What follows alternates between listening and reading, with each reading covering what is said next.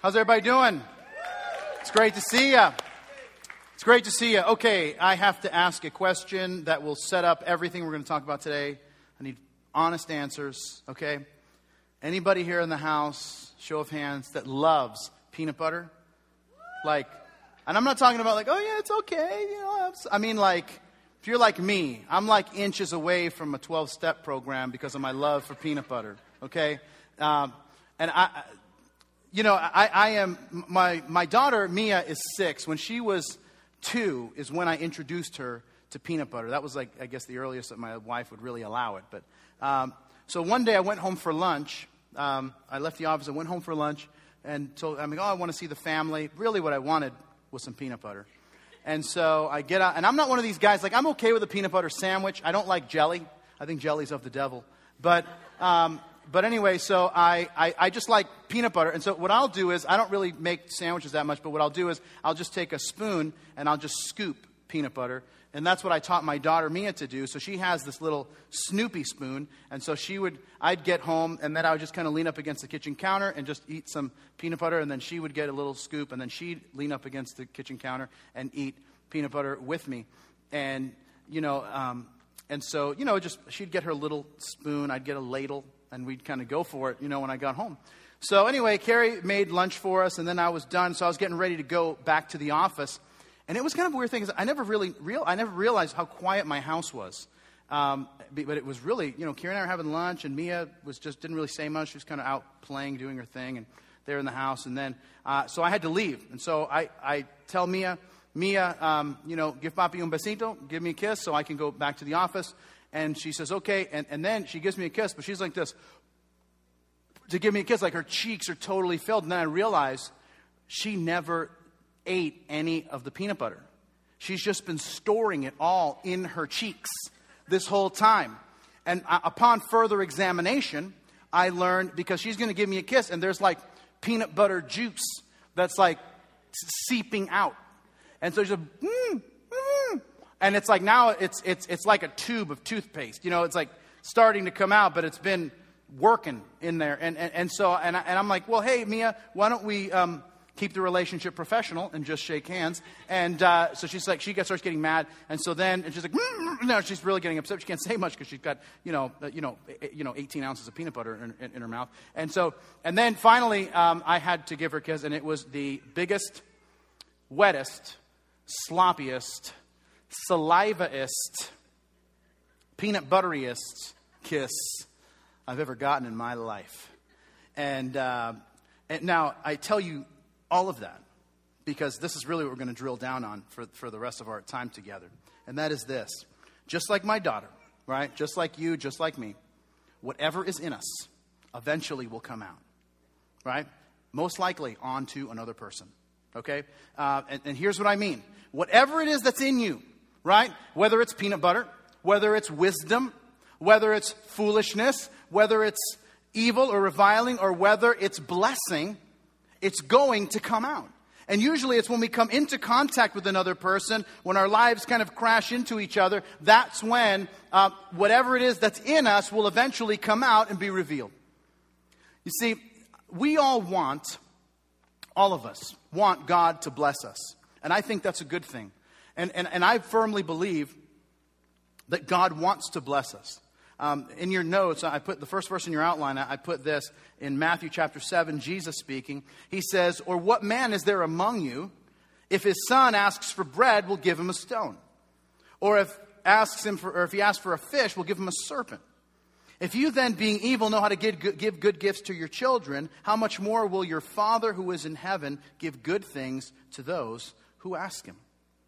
You see, God, as a loving Father, desires to bless his kids. And it's because he wants to express his love to us, because he knows that in blessing us, it's going to better our lives. But I want to share something else with you, and this is the thing that I really want to, for us to wrestle with for the few minutes that we have together. And that is there a reason for being blessed beyond simply God wanting to enrich our lives personally? But what if God's desire is to bless us so that we could actually be a blessing to others?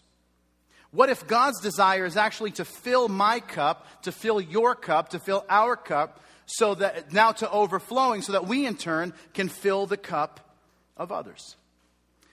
It's in Psalm 23, which is a very famous psalm in the Bible, but David, the writer, says this. He says, "You prepare a table before me in the presence of my enemies. You anoint my head with oil, and my cup runs over." You see, God wants to fill our cup and maybe even make our cup run over. And sometimes when the cup is overflowing, we're thinking, I need a bigger cup. But maybe that's not God's desire. God's desire is not, no. Maybe you don't need a bigger cup or so that we can keep more. Maybe God's desire is for us to take the cup that's overflowing and now start taking that overflow and filling other people, and that possibly God wants to bless us so that we can be a blessing to others. My friends, that is the heart in the passage that we're going to look at today that Simon Peter writes in the book of 1 Peter. So I'm going to invite you, if you would open your Bible there to 1 Peter chapter 3. That's where we're going to be. And if you didn't bring your Bible, but you brought your phone, you can open your app. You brought your iPad or some lesser device, you can open to you can open to 1 Peter chapter 3. That's where we're going to be. And it was several weeks ago that we started this series that's called Becoming. And the reason that we've been really drilling down on this book is that every single one of us, there's several things that all of us have in common. And one of the things is that all of us want to be different. No one wakes up and saying, I just hope I stay exactly the same. No, instead, all of us want to grow. We want to improve. There's a person we want to become. And so there's a there, and then there's here. But we're trying to figure out what are the steps between here and there. And how do I get to the place where I believe God ultimately wants me to be? And what Peter does in his book is really show us the road between here and there. And what he's going to show us is that the reason that God blesses us and the reason that God's doing this transformative work in your life is not just so that we can consume everything, but instead, it's that our lives, that we could be a people that God would freely bless so that we could be a blessing to others. Now, here's what I mean. If you look in verse 8, here's where we're going to begin. He says, "Finally, all of you be of one mind, having compassion for one another, love as brothers.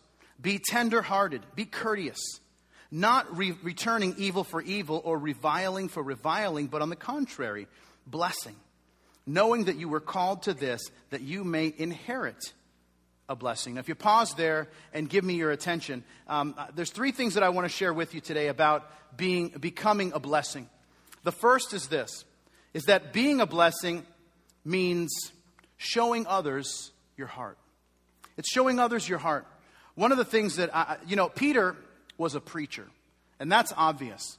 Because only a preacher is in the middle of chapter 3 of his book and says, finally, like he's ending. And then goes on for 2.5 more chapters. Okay? That is the work of a preacher, and that's why he's my hero.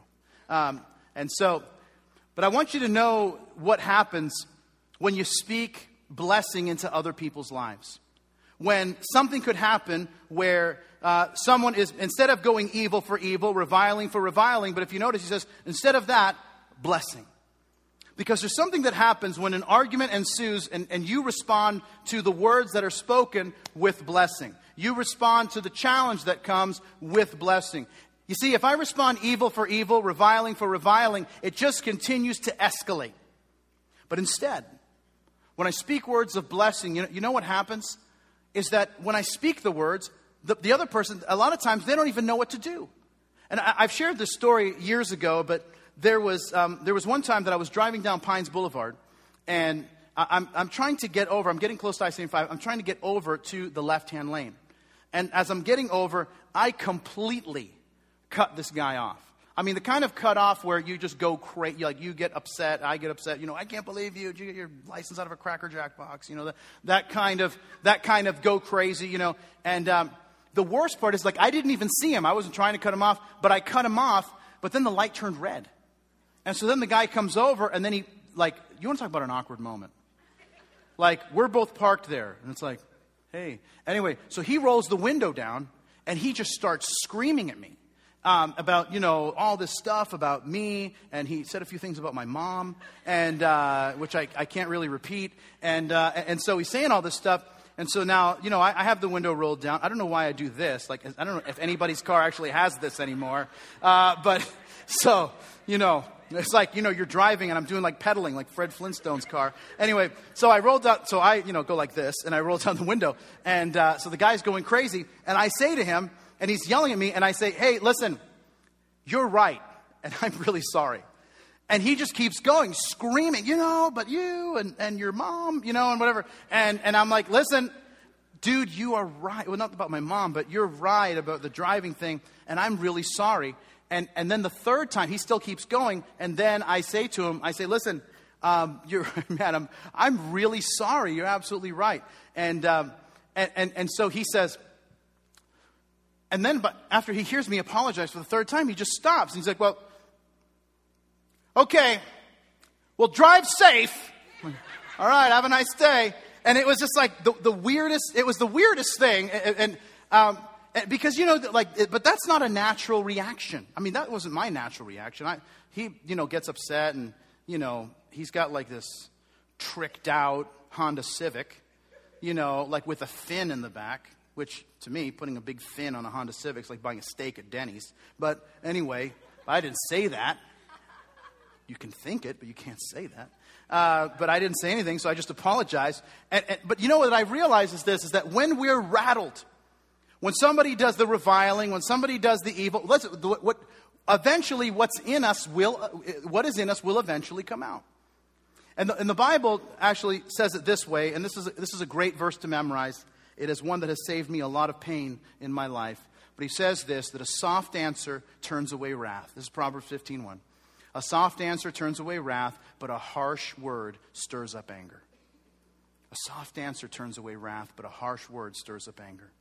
Now, the question is, how do you cultivate that?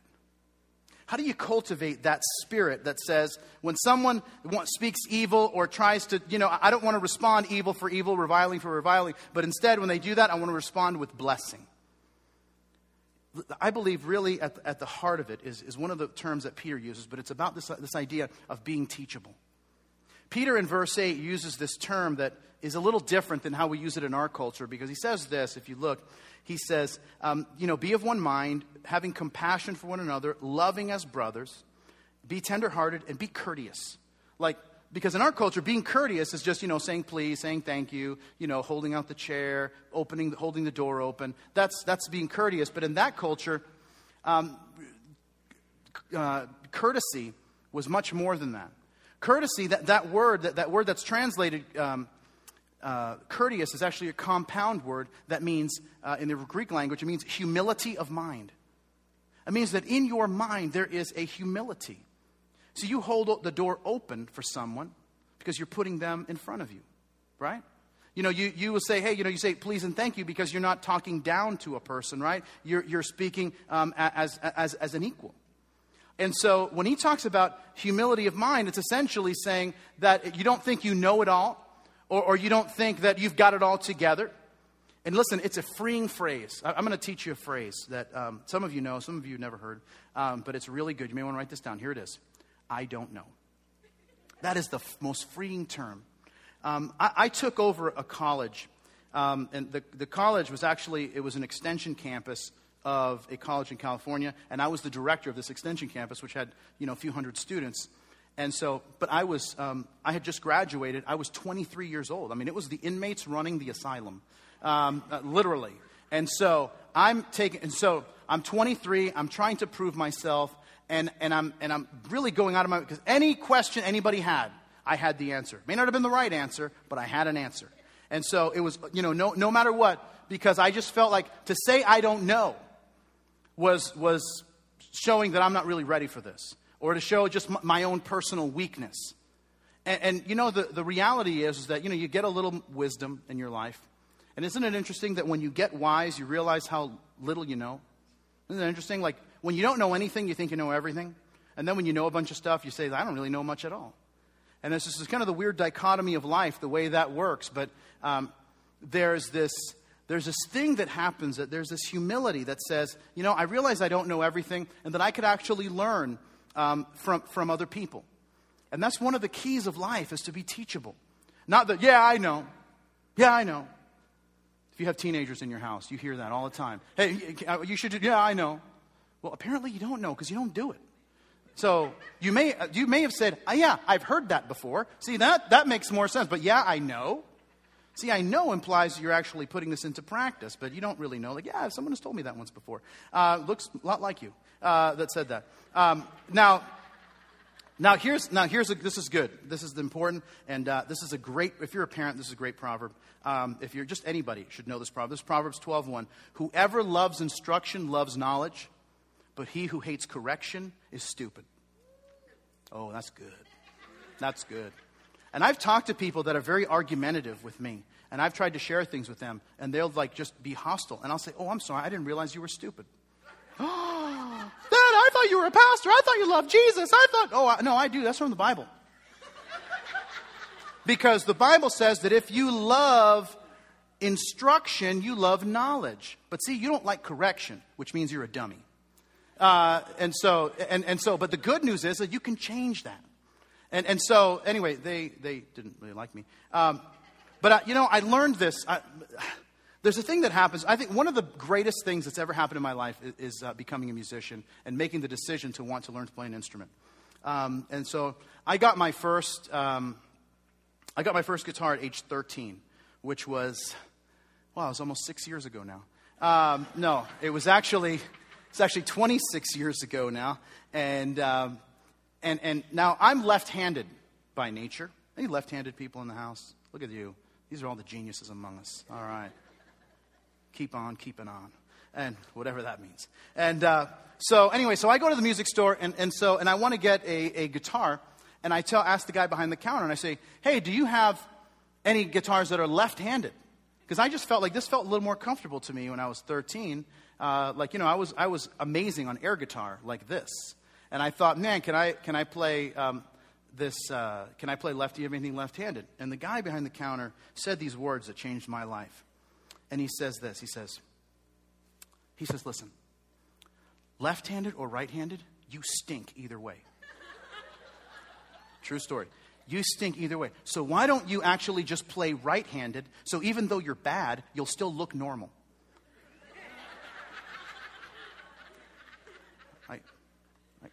I guess I'll take the right-handed one, And I did, and I took the right-handed one, and that's why I play normal today. And that was the pep talk he gave me. You stink, buy a right-handed one, and things will be better for you.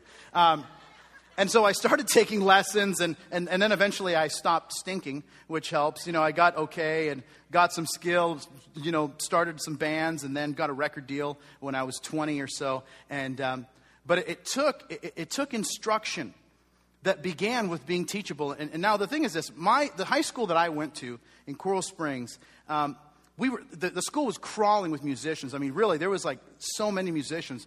And what I realized is that there was two types of us musicians, and a lot of us hung out kind of in one corridor at lunch during school, is that what I realized there was two types of us. There was the one group of us that took lessons. Even though we were a lot further along, we still were taking lessons and getting better. There was another group that they didn't take lessons because they didn't have time for the lessons. They had to go and start, doing whatever it is that you do when you don't take lessons. You just start banging away on the thing, which is bad. You don't even know how to tune it. But they're like, no, I don't have time for that. And they're going to start, just do this. And they were awful. Like they never got better. And the weird thing is this, like I wanted to be a good musician. First, because I wanted to be a good player, and I wanted to get it. My goal in life was to have a record deal by the time I was 18. It took me till I was 20, but give me a mulligan, all right? And so I wanted to be a good player. The second thing is that I noticed something about guys who were musicians and who were in bands. They all dated pretty girls, and I learned a lesson. This is a principle of life, men. Take note. The principle was you don't even have to be that good looking. But if you're a good musician and you're in a band, you can get, any pretty girl to date you. And so, some of you later will see my wife and you're like, hey, it's true. Because, I don't know what the deal is with him, but she's hot. And so that's the thing. That's how it works. And so, guys, and I tell guys this all the time. They're like, I want to marry a pretty girl and all this. I'm like, well, buy a guitar. It's the only way I know. You know, it's the only surefire way that you're going to marry a pretty girl is that you become a musician. And I'm totally off track. So what I was talking about, but I will tell you what's funny, though, is that you see guys, like I went to this concert like a year ago or so, and I ran into some friends of mine from high school. And it's like, hey, Bob, I haven't seen you in a while, and this is my wife. And I'm telling you, you're going to laugh, but I think of this stuff when I meet people. But I saw my friend, and him and I were in a band together, and she was pretty. And I thought to myself, and, hey, nice to meet you, and hey, I've known this guy forever. And I thought, man, the lessons paid off, so good. And then I'd run into other guys, the guys that didn't invest in their musicianship. And I meet their spouses. And I think to myself, like, a couple lessons wouldn't have killed you. Because she's kind of rough. But no, anyway. Now, moving on. I'm going to read just a Bible verse or something just to move me back. The Bible says this. No, really, this is where we're going. That's the next thing. The Bible says this in 2 Timothy. All Scripture, see, that's a good way to bring it back. All Scripture is given by inspiration of God and is profitable for doctrine, for reproof, for correction, for instruction in righteousness, that the man of God may be complete, thoroughly equipped for every good work. That's what God offers to us when we go to the Scriptures. He offers us this instruction in righteousness. Not instruction in self-righteousness, instruction in righteousness, how to live God's way. And if you want to cultivate a teachable spirit, there has to be that humility of mind that says, maybe I don't know everything. And maybe what I need is to actually go to the Scriptures and ask God, how do I do this the right way? I've done it my way a long time, but I want to do it the right way. And this is the thing I tell people that are just coming to the Bible for the first time. They just come to know Jesus. I say, listen, when you read the Bible, don't just read it for fun. Don't just read it so you say you read it. But this is the thing. Make one conscious decision that you are going to do what you read. You're going to find that what the Bible says for us to do, and you're going to do it. So we just read that verse, right? The Bible says a kind answer turns away wrath. You just start doing it. Is it going to feel weird? Yeah. It's going to feel totally awkward because we've been living a different way. But see, now you're just going to say, listen, so when somebody says, instead of evil for evil, reviling for reviling, I'm going to do something different. I'm going to show what God's been putting in my heart. And instead of the evil back for the evil or the reviling for the reviling, I'm going to respond with blessing. And you know what will happen after a season of time? As you begin to do it out of obedience. And what will happen is that what starts out as just an act of obedience to God will become the normal way that you respond. Because God's way will then become your normal way that you respond. Because that's what God has put in you. And the thing that's in you will always come out when we come into contact with another person. Look at what Peter says in verse 10. He says this. He actually, we were called to inherit the blessing. And then he quotes from Psalm 34. He says this. For he who would love life and see good days, let him refrain his tongue from evil and his lips from speaking deceit. Now, if you pause there and give me your attention, here's the second thing I want to share with you, and that is that being a blessing means leveraging your words. It's leveraging your words. One of the things that I see happen, and I recognize that some of this is because, my whole life is words, right? I mean, I'm teaching the Bible all the time. I'm writing books. I'm communicating in other environments. So words is kind of like, words are my toolbox. But a lot of times people don't realize the problems that are created when we don't use our words wisely. So, your spouse comes home from work upset. And you say, what's wrong with you? See, and that's when the explosion ensues. Okay? Now, once again, just changing your words slightly can just modify that whole scenario. So instead of, hey, what's wrong with you? You can say, honey, what's troubling you? And you see how that's a big difference where, what's wrong with you? It's not now I'm the problem, but what's troubling you? Like there's something out there that has caused the problem. Same idea, totally different connotation. Proverbs chapter 12 says this. It says, reckless words pierce like a sword, but the tongue of the wise brings healing. when we're sloppy with our words, it causes problems. And too many of us, because we don't realize the power that our words have, we don't see the impact that our words have, and that's why we use them carelessly. You know, Xander and I, my son Xander's he'll be 4 in July, but we were at Home Depot the other day, because I pretty much live at Home Depot now, by the way. And everybody knows me, you know, because I'm there all the time. And so, but we were there the other day, probably about a week ago or so, and Xander's in the cart with me. We're having like man time. You know, you do that, you bring your son. Yeah, here's a box of nails. Do something with that. You know what I mean? Just like one of those moments.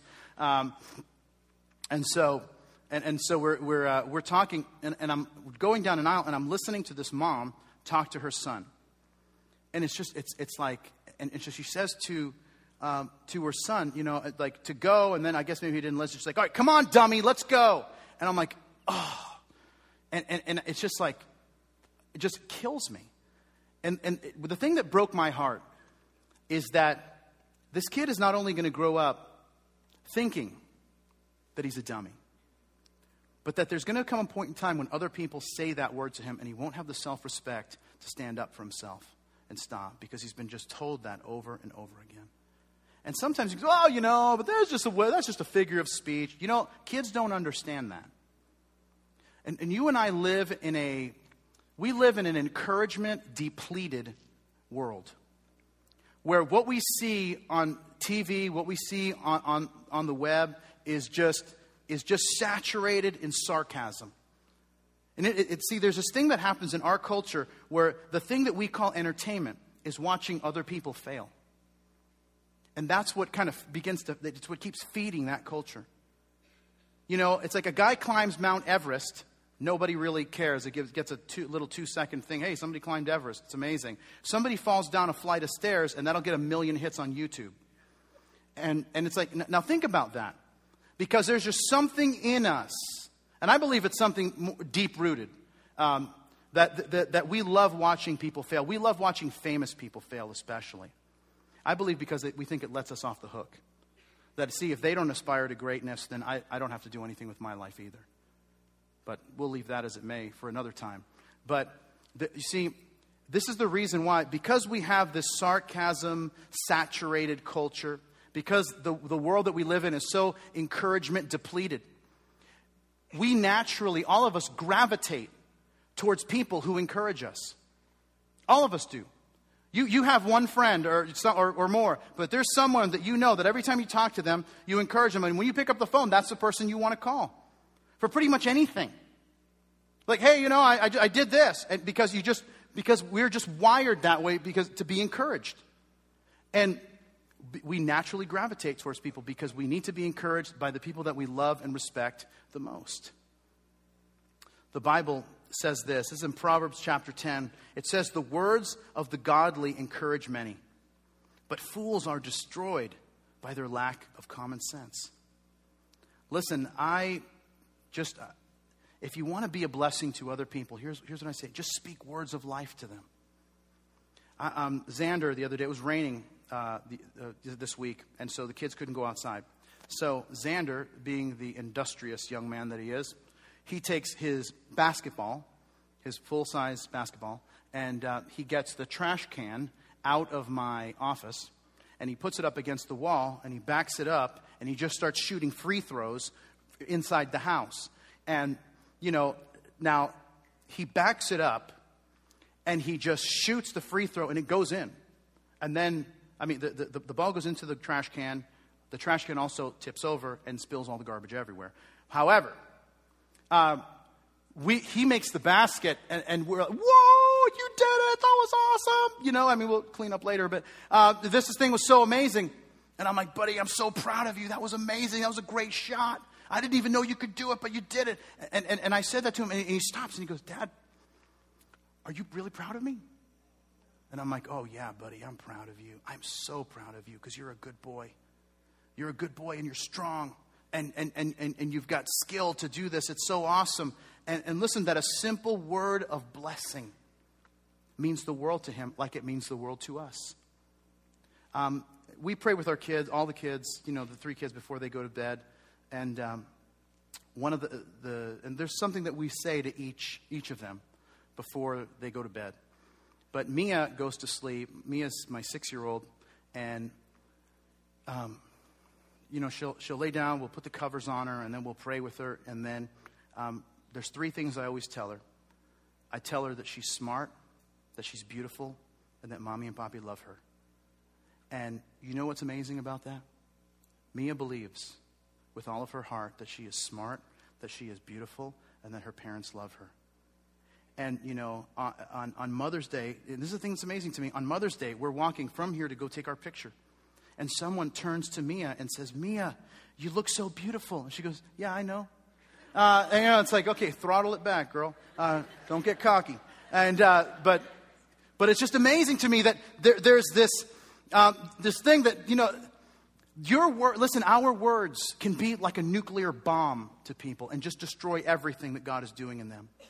Or we can speak words that give birth to dreams, vision, and ideas about what God has about that person's future. In Proverbs 18, it says this. It says, "Death and life are in the power of the tongue, and those who love it will eat of its fruit." So so let's talk real practically. How do you actually speak words of life and not nuclear bombs in people's lives? I want to give you 3 ways in particular you can do that, just to be real practical. And here's the first one. And that is, number 1 is use your words wisely. Use your words wisely. Because words have the ability to destroy and have the ability to build up.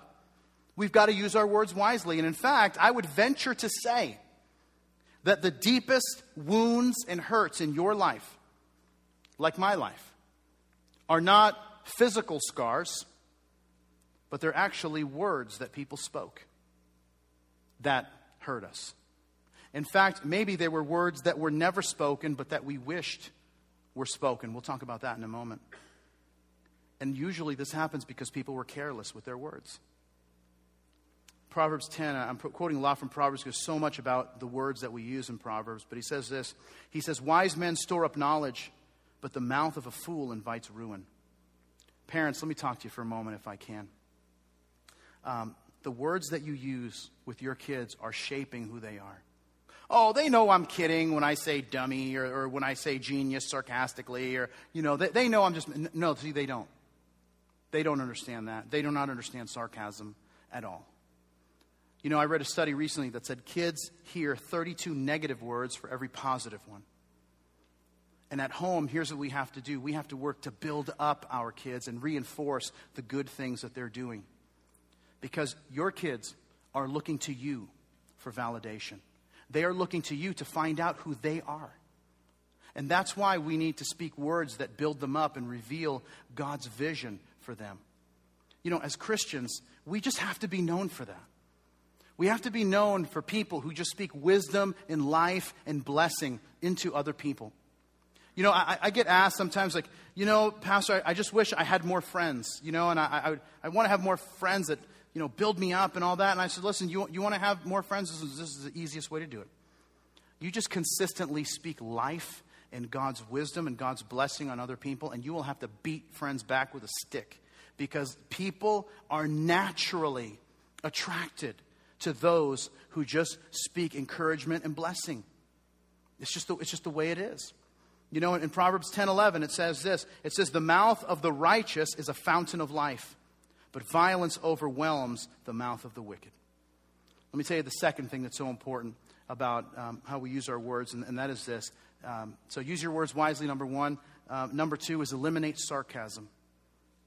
Guys, let me just give you a little piece of advice. No man has ever married the woman of his dreams. And when she was asked, "So why did you marry him?" "Oh, his biting sarcasm just won me over. It was just so rough. Great." No, instead, but I don't know of any relationships that start because of biting sarcasm, but there's plenty of stories about relationships that end because of that kind of sarcasm. The Bible says this in, it's on your notes, but it's in Proverbs 26. Because the thing is, we say stuff and but I'm just kidding. I'm not being serious. Listen to what the Bible says. I love this. It says, it's Proverbs 26, 18 and 19. It says, "Just as damaging as a madman shooting a deadly weapon is someone who lies to his friend and then says, I was only joking. Married couples, let me talk to you for a moment if I can. Your words are the most powerful words in your spouse's life. Period. As powerful as the words of a parent are to a child is the power of a husband's words to his wife and a wife's words to her husband. And it's just the reality. And we've got to eliminate sarcasm and start speaking words of life to our spouses. Because listen, the words that we use will either, it is like a nuclear bomb. They will destroy everything, or they will build up and lift up and encourage. You know, my wife knows this, and she's here, and she's not going to be surprised by this. I live to impress my wife.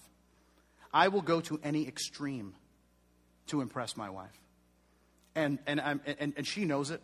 And sometimes, like, I will do something crazy, like just do something, to bless her, do something, and then she maybe she doesn't say anything, and I'm like, what's wrong? Why did you not say you were impressed by what I've done? I lifted the entire house and moved it 4 inches. Oh, you know what I mean? I did something crazy. And she's like, but she knows that. She knows that. I sent her a text the other day about something, and she just responded with 2 words. I'm impressed. Hallelujah. Glory to God. This is it. But listen, she knows. Listen, and she knows the power that her words have with me. You know something?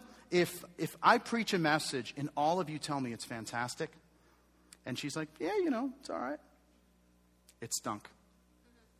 If I preach a message and she loved it and all of you hated it, you're all crazy. It's true. But because she knows that her words are the most powerful words in my life, and my words are the most powerful words in her life. And that's why, listen, that kind of influence and that kind of power needs to be stewarded well. It needs to be stewarded well. That we use our words and our influence in the right way to encourage, to lift up, and to bless. Now let me give you the third one, and then we'll move on. The third one is this, to be generous with your words. I mean, some people just withhold compliments and encouragement. And it's just mind-blowing to me that, like, just don't be that person. Just go out of your way to be generous with your words. And there's sometimes when people say, oh, that's just kind of weird for me to just say how I feel. And, don't you think it's even weirder to go a lifetime without telling the people that you care about most to say something about the impact that they're making in your life and the care that you have for them? See, that's crazy to me. Rather than sharing the words that hey, you know what you did, what you do, what you've done, what you said, your example just means the world. So be generous with your words. The Bible says this, and it says that open rebuke is better than love carefully concealed. It's like this. Like being told off is better than somebody loving you and never telling you. Basically is what is my translation. So tell the people that you love them. If you're proud of someone, tell them. Just go out of your way. Listen, when I'm talking to someone, I am looking for something to just say, you know what? What you're doing is great. What you're doing, God is honoring. He's blessing. You keep doing the right thing, God's going to continue to open doors in your life and bless you and all the rest. But you speak words of life into people. And I just want to challenge you to just start thinking of ways that you can do that.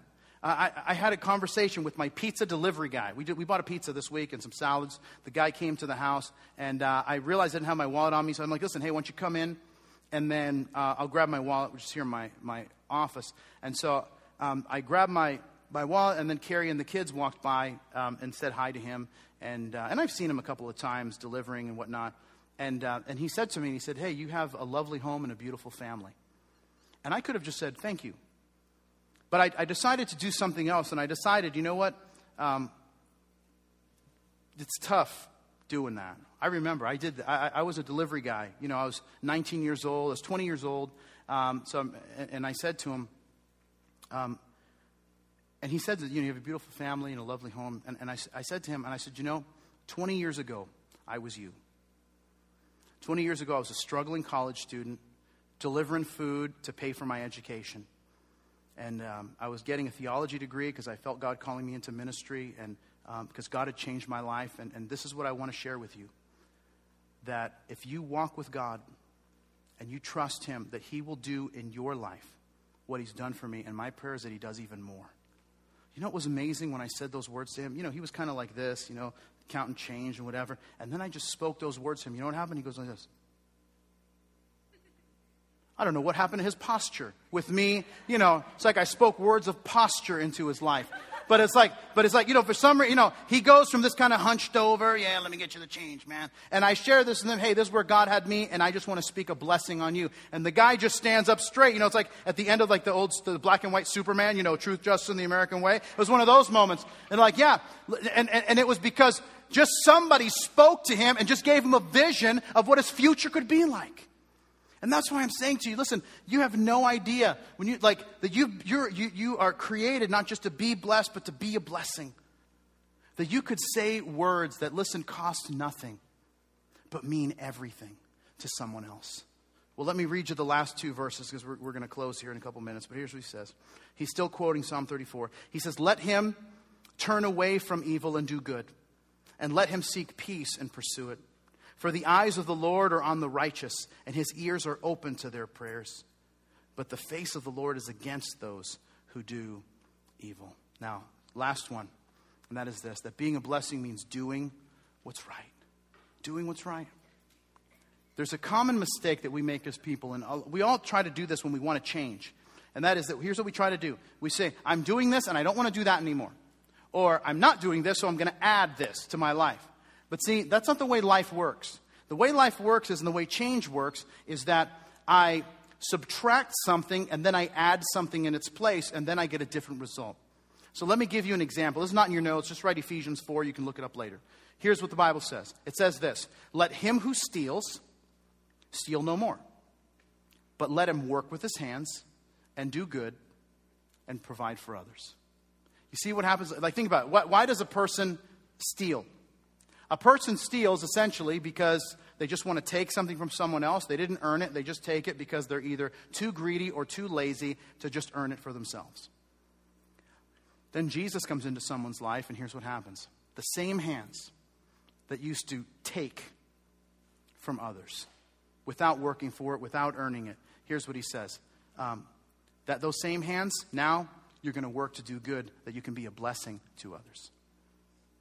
Now, this is the thing that's really important, because he says that him who steals, let him steal no longer. He doesn't say, if you're a thief, you know, then you know, and just keeps calling him a thief. He doesn't do that. Instead, he says, let him steal no longer. Because that person isn't a thief anymore. He went from being a taker to now being a giver. And I want you to listen for a moment, because I think this is really important. And that is this, that you are not who you used to be.